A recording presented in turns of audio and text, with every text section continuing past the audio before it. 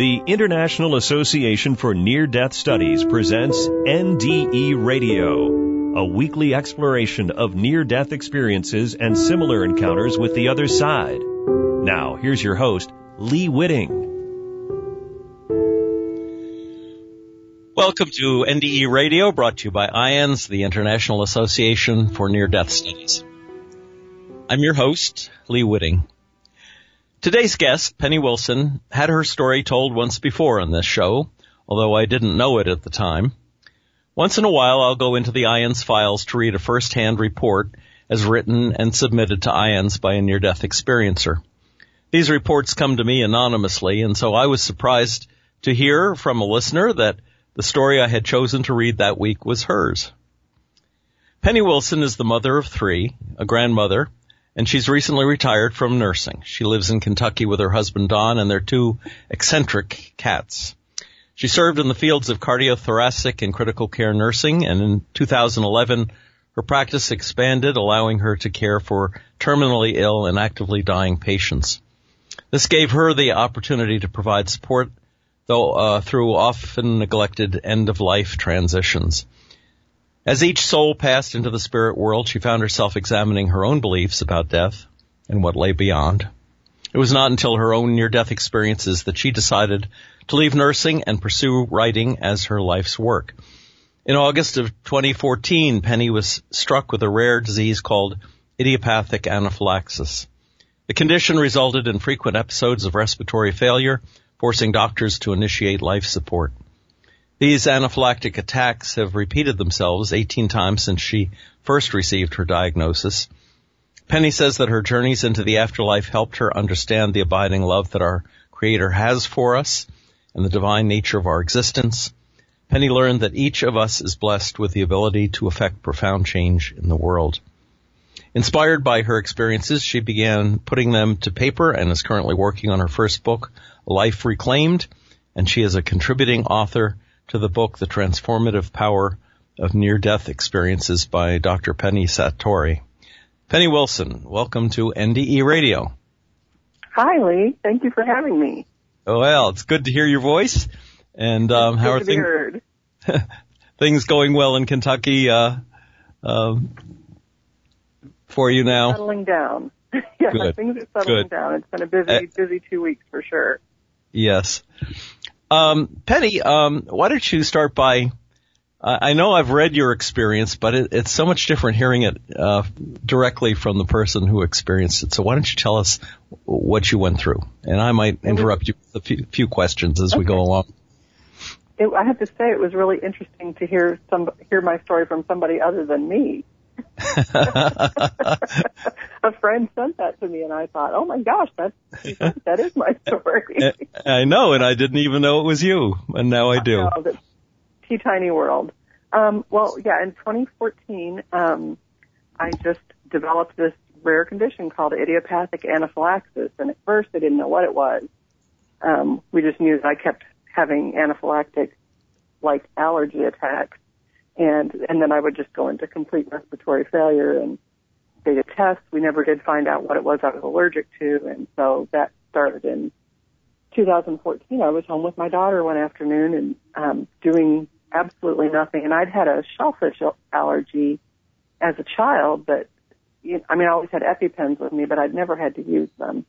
And so I was just sitting in the living room, and all of a sudden I just started feeling really odd and short of breath, and it was difficult to swallow, and being a nurse, thank goodness I knew, I'm like, this is anaphylaxis. And so I took my injection of epinephrine, and my son drove me to the hospital, and they just kind of dilly-dallied. They figured since I had taken my EpiPen, everything was going to be fine, and it wasn't, and I started rapidly deteriorating with, it's called stridor. It's where the throat is so tight that only whistling air gets through. And my husband got to the hospital and told them, and he said, you're going to have to intubate her. She's going to quit breathing. And they said, no, we've got plenty of time. And he said, within 5 minutes, that was it. I just quit breathing, collapsed. Yikes. Yeah, pretty scary. So they got me intubated and life flighted into a bigger hospital.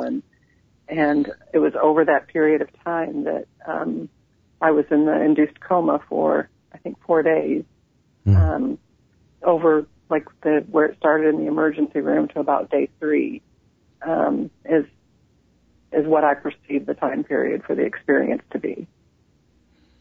Time's a little different over there. It's like everything happens all at once, but yes, it's or anything.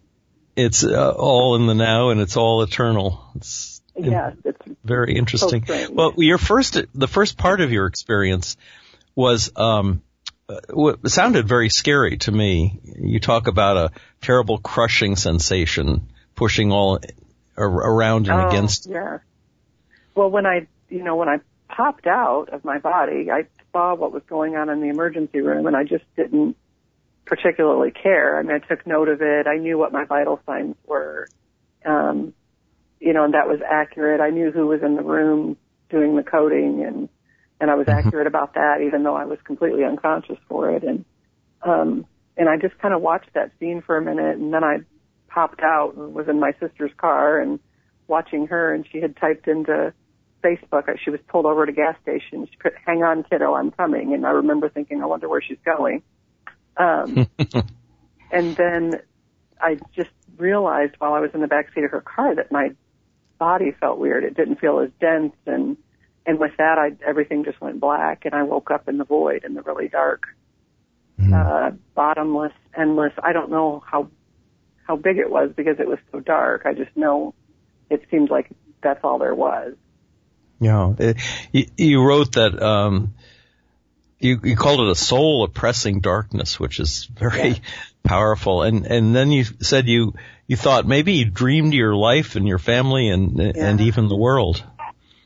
Everything there seemed so much realer than everything is here. It was just, I would reflect back on my life here and think, gosh, I thought that was so real, but this is, the other side is just, everything is so alive, whether it be a negative sort of feeling or a positive sort of feeling. Everything's so charged.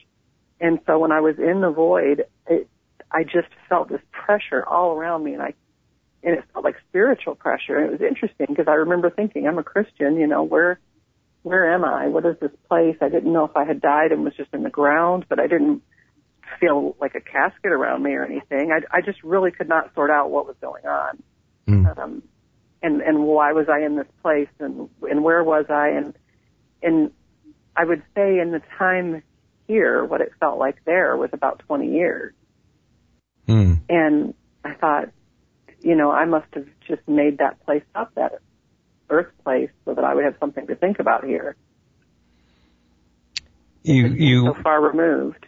You also wrote that it wasn't hell, that you were certain that it wasn't hell, but it certainly sounds like a variation on hell to be so cut off. Yeah, and that was it. It was this isolation, and I couldn't sort it out. Why was I there, and was there anywhere else I could be? And if there was, how would I get there? And I stayed there for a long time, really just kind of puzzling my life. And that part of the story kind of scares people sometimes. And I always tell them, God knew I was coming back. So for me to say that that's what everyone's near-death experience would be like, or anyone's would be like, that's impossible to say. So I always tell people, don't freak out, a near-death experience is different than a death experience. So, having heard so many of these stories, I think these are personalized experiences. This was something that was intended just for you. Exactly, and that's part of. It's so funny because when I tell people about the void, it scares them, and I'm just so grateful for it. I had really started isolating in my life after my divorce, and I was just like in automatic driver mode all the time, and just what you had to do to get through with 3 kids and work a job that's as strenuous as nursing, and I just kind of slowly cut myself off from the things I was interested in and from friends until I kind of developed a social anxiety where it was difficult for me to answer the phone or to talk to people, and so looking back on the void, I see that as really representative of how I felt in my life. Do you think today that this notion that we're living in a matrix reality, that it's not that it's something that we participate in, but it's not as real as the other side. Just in living your day-to-day life, do you sometimes feel that way? Yeah, I definitely feel that way. And I remind myself, the further out I get from my experience, the more I have to remind myself about the lessons from it. And so if I feel myself kind of spinning or getting upset on things that are on the side, I remind myself, this isn't real. This is just an experience I came to have, and I can affect it positively, which is great news. I never knew that I really could honestly affect my life in a positive way. I just kind of took it as it got thrown at me. Well, the questions that you ask in the darkness, where am I and why am I here and where is everything and everyone gone? Those are questions we probably should ask ourselves from time to time, even without a near-death experience. Absolutely. That's a really good reflection, looking back. It's so easy, you get on this path in your life and you fix your eye on what's at the end. You're trying to get to retirement, or you're trying to get your kids graduated from high school or college, and you just think you're on that road, and you've kind of lost track. And it's real easy to, be headed so strong for that goal that you don't see the other things that are supposed to happen in your life, and you kind of close yourself off to that being the only reality. And so it is really limiting. Of course, not now. Now I know I can do all kinds of things, and it's kind of fun to play with that reality, because I'd never believed it before, that I could really affect tomorrow for myself. Right.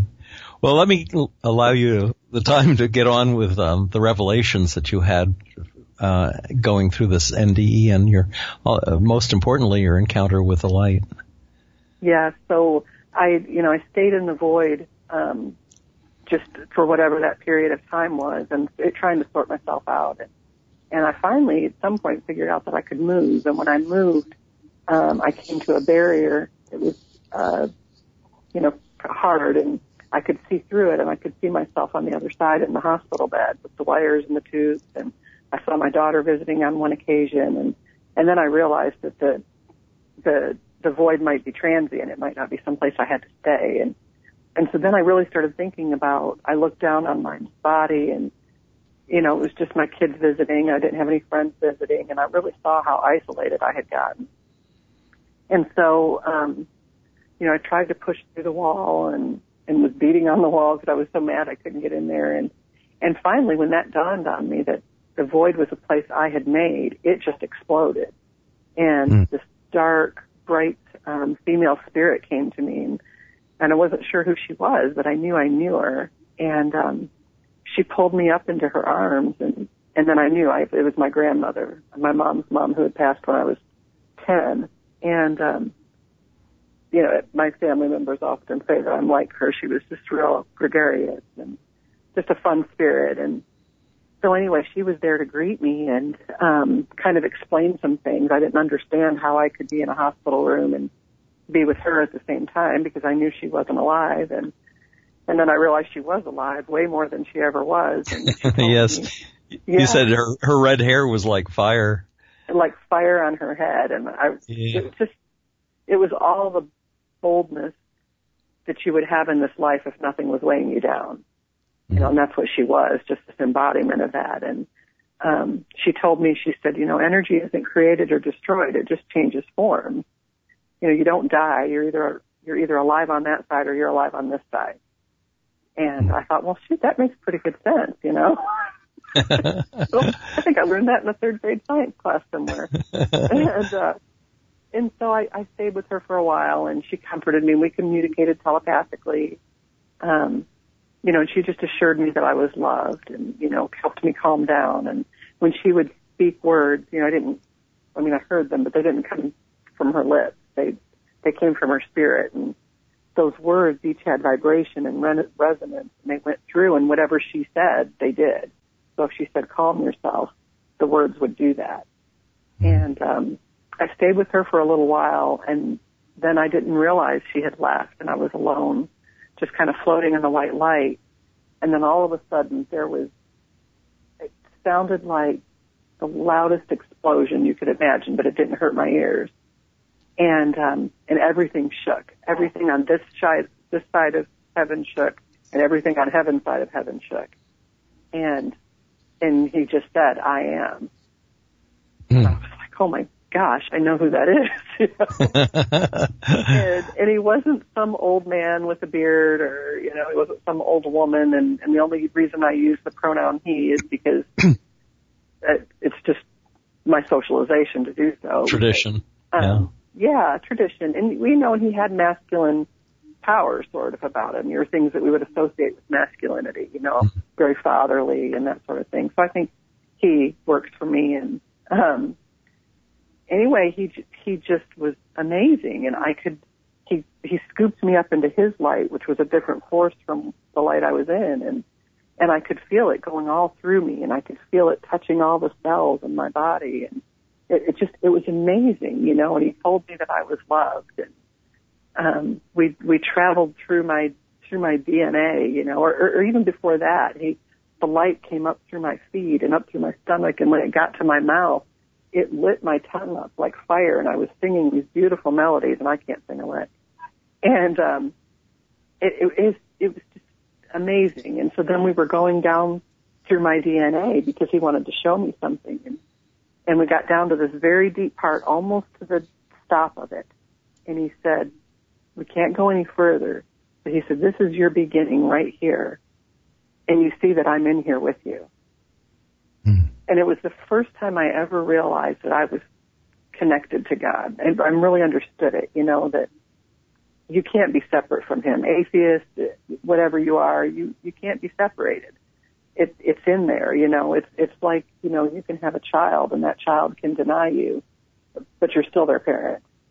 And you can prove it at the deepest levels of their structure. And that's what God was showing me. He's like, people think that they do their own will, that they come and go as they please. But I tell you, that's foolishness, that not for the breath I put in their lungs could they do any of these things, yet they brag and they boast, and, that they're doing, accomplishing all these things. And he told me, he said, I sent you, all of you, into the world so I could experience myself more fully, and I could watch you find me and find your origin. And he said, and you've got it all tangled up in arguments, legalities, and you're just missing the whole point. And it was just life-changing news for me that he was personal and that he cared. And I had never had that experience, even though I had, accepted Christ and all these other things. This was real. When he said, I am, did you feel that you were integral to that you yes. too were I am? Yes, absolutely. He just showed me, that I always thought there was this point where you existed, where your spirit came alive in your mother's womb. And he showed me, he said, I've always been with you from the beginning to the end. Therefore, you've always been. You were always part of the design. And that just really struck me, that he's always been there with us. And I asked him, I said, how could you be the beginning and be the end? And he said, oh, you think of time from point A to point B. And he said, time is a circle that spirals. Therefore, of course, I can be at the beginning and the end. And I thought, oh, that's nice. I like that. Well, the one of the things that struck me about your experience in reading about it was how you totally submitted to his presence. You wrote, his vast white presence soaked into every part of me, diving deep into my core and stealing my breath, of which I had no need because I was filled with his life. With his light, rather, I lay myself bare to this energy, letting it fill every void, every hurt and longing. So, I mean, so often people start on that process and don't go as far as you did. That they draw back. Either they're told they have to, or that they're frightened, a little overwhelmed by it. Yeah, it is very overwhelming.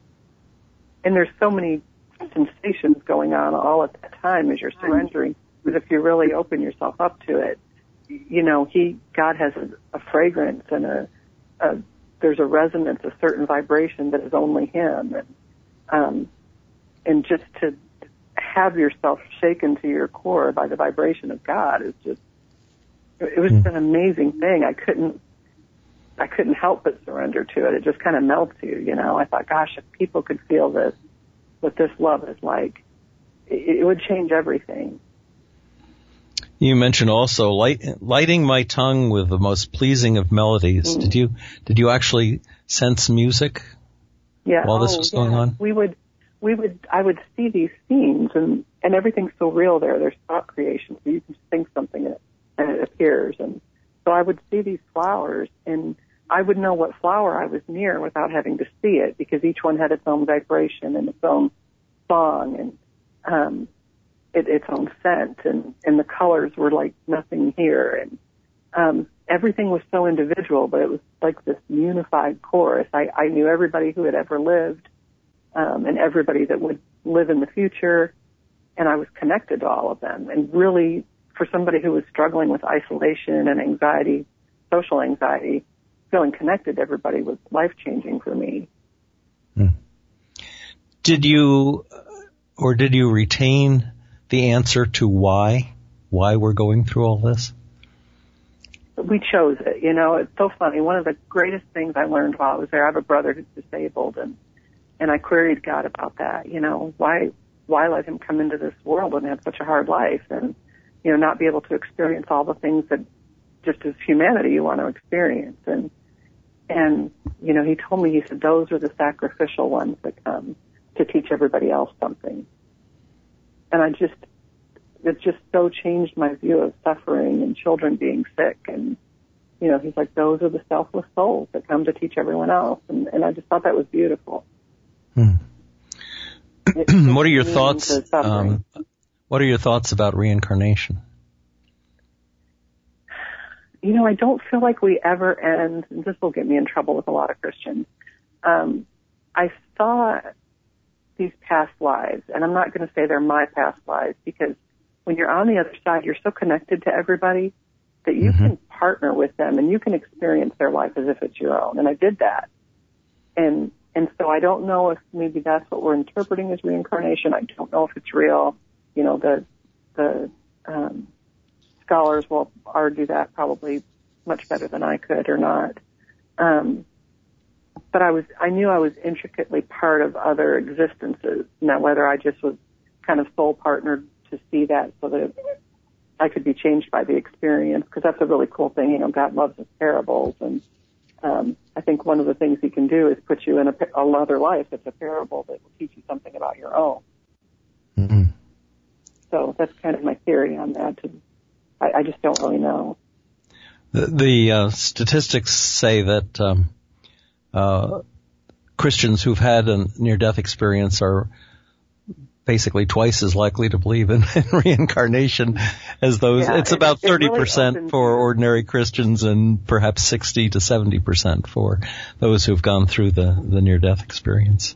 Well, and when I saw those lives, I was, you know, I asked God, I'm like, well, how can that be me?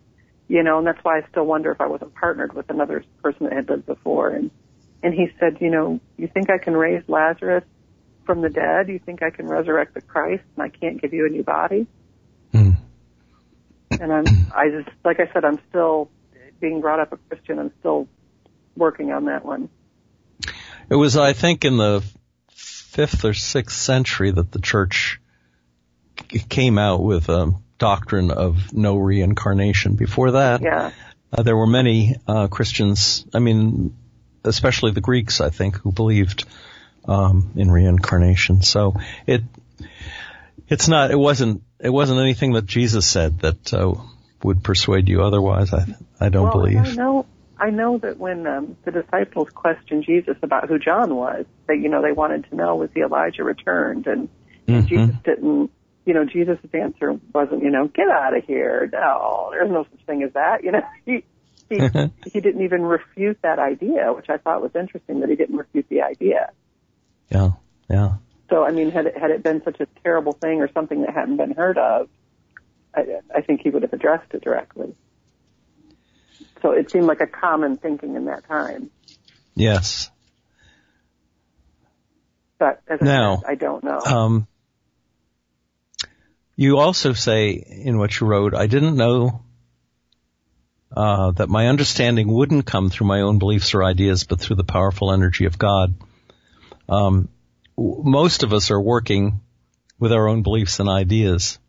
Do you have any suggestions on how someone, without going through what you went through, can open themselves to that powerful energy? You know, I watched a special on television, and I wish I could remember the name of it. It was a documentary, and this guy was seeking God, and he was going everywhere talking to people seeking God. And a wise man told him, he said, in the Bible it says, I am that I am. And he said, you need to put a comma after that. I am that I am. And it changes the whole meaning of it, you know, so you can look at somebody who's just terrible in your life and say, I am that I am. You know, I have the propensity to be terrible, and I'm just better at controlling it than this person, but that could be me. And it really changes your perspective, and it helps you see a little bit of God in everyone. You know, they're just working through those struggles, you know, maybe in unproductive ways, but the way we all do. As you were coming out of it, you write, I cried out to God, please grant me at least the memory of this. Let me store within myself this time with you so that I will never forget. I feel I will lose all hope if I cannot at least have that, which makes me really look forward to your book because so many people come back and say, it was this amazing, incredible, indescribable experience, and I've forgotten most of it. Yeah. But it sounds like you've retained quite a lot of the detail. I think so. I think I've retained what I needed and maybe what some other people needed to hear too, I hope. And yeah, I'm getting close to the end of the book, so I'm hoping by spring it'll be, you know, you'll be able to get it on Amazon. Wow, good. And you can tell folks about the book that you participated in. Yes, there's Dr. Penny Sartori is one of the leading researchers of near-death experiences in the UK. She's been at it over 20 years, and we all kind of got brought together through Robert Tremblay, who's also an experiencer, and he referred us to a gal named Kelly Walsh who coordinated the book, and so we all got to write a chapter for it, and I have editing credit for parts of the book, and so it was just great. My chapter's number 7, and it's called Love Broke Through, and it's just 22 people talking about how God changed their life through a near-death experience. And that's available probably through Amazon? It's on Amazon, and we've got some great, I think we're at number 25 in genre right now on the bestseller list, so terrific. It's going great. Yeah, we've got some neat people endorsing it, and Eben Alexander and Anita Morjani and Neil Donald Walsh. So yeah, it's been a great experience working with all the authors. And now you get to do it again when your own book comes out. I know, it's so exciting. I'll get to get back with you. Are you planning on going on a speaking tour or anything like that when the time comes? I would like to do that. You know, I've had in December, I'll be a year without an anaphylactic attack. So, you know, I had 18 over 3 years. So you can imagine that's huge to not have one in 12 months. I was going to ask if you felt like you'd been healed through this experience. After 18 times, yeah. But you know, the last time it happened was last December, and I remember being with God that time as well. And I said, why? You know, why? Is this just how I'm going to die? I'm just not going to get to the hospital quick enough one time. Can just take me out then. I don't want to do this over and over. And he just looked at me and he said, do you want this to change? And I said, I do. And he said, then I want you to start saying yes. Anytime I put an opportunity in front of you, I want you to say yes. And so I started speaking at, you know, IANDS meetings and telling people in church about my story and saying yes every time God put something in my path. And I've not been sick since I started, so. I wish everyone who's had a near-death experience would do that. It's so important for the rest of the world to hear about these things, to open up the possibility of encounters with the other side. Well, Penny, we are unfortunately out of time for today. But thank you so much for sharing your amazing NDE experience. Thank you for having me. I really enjoyed it. Well, good. If any of the listeners would like to hear the show again or any of our past shows, just go to our website at nderadio.org. For information on IANDS, check out that website at iands.org. And join us again next Monday, 11 a.m. Eastern, for more NDE Radio. This is Lee Witting saying thanks for listening.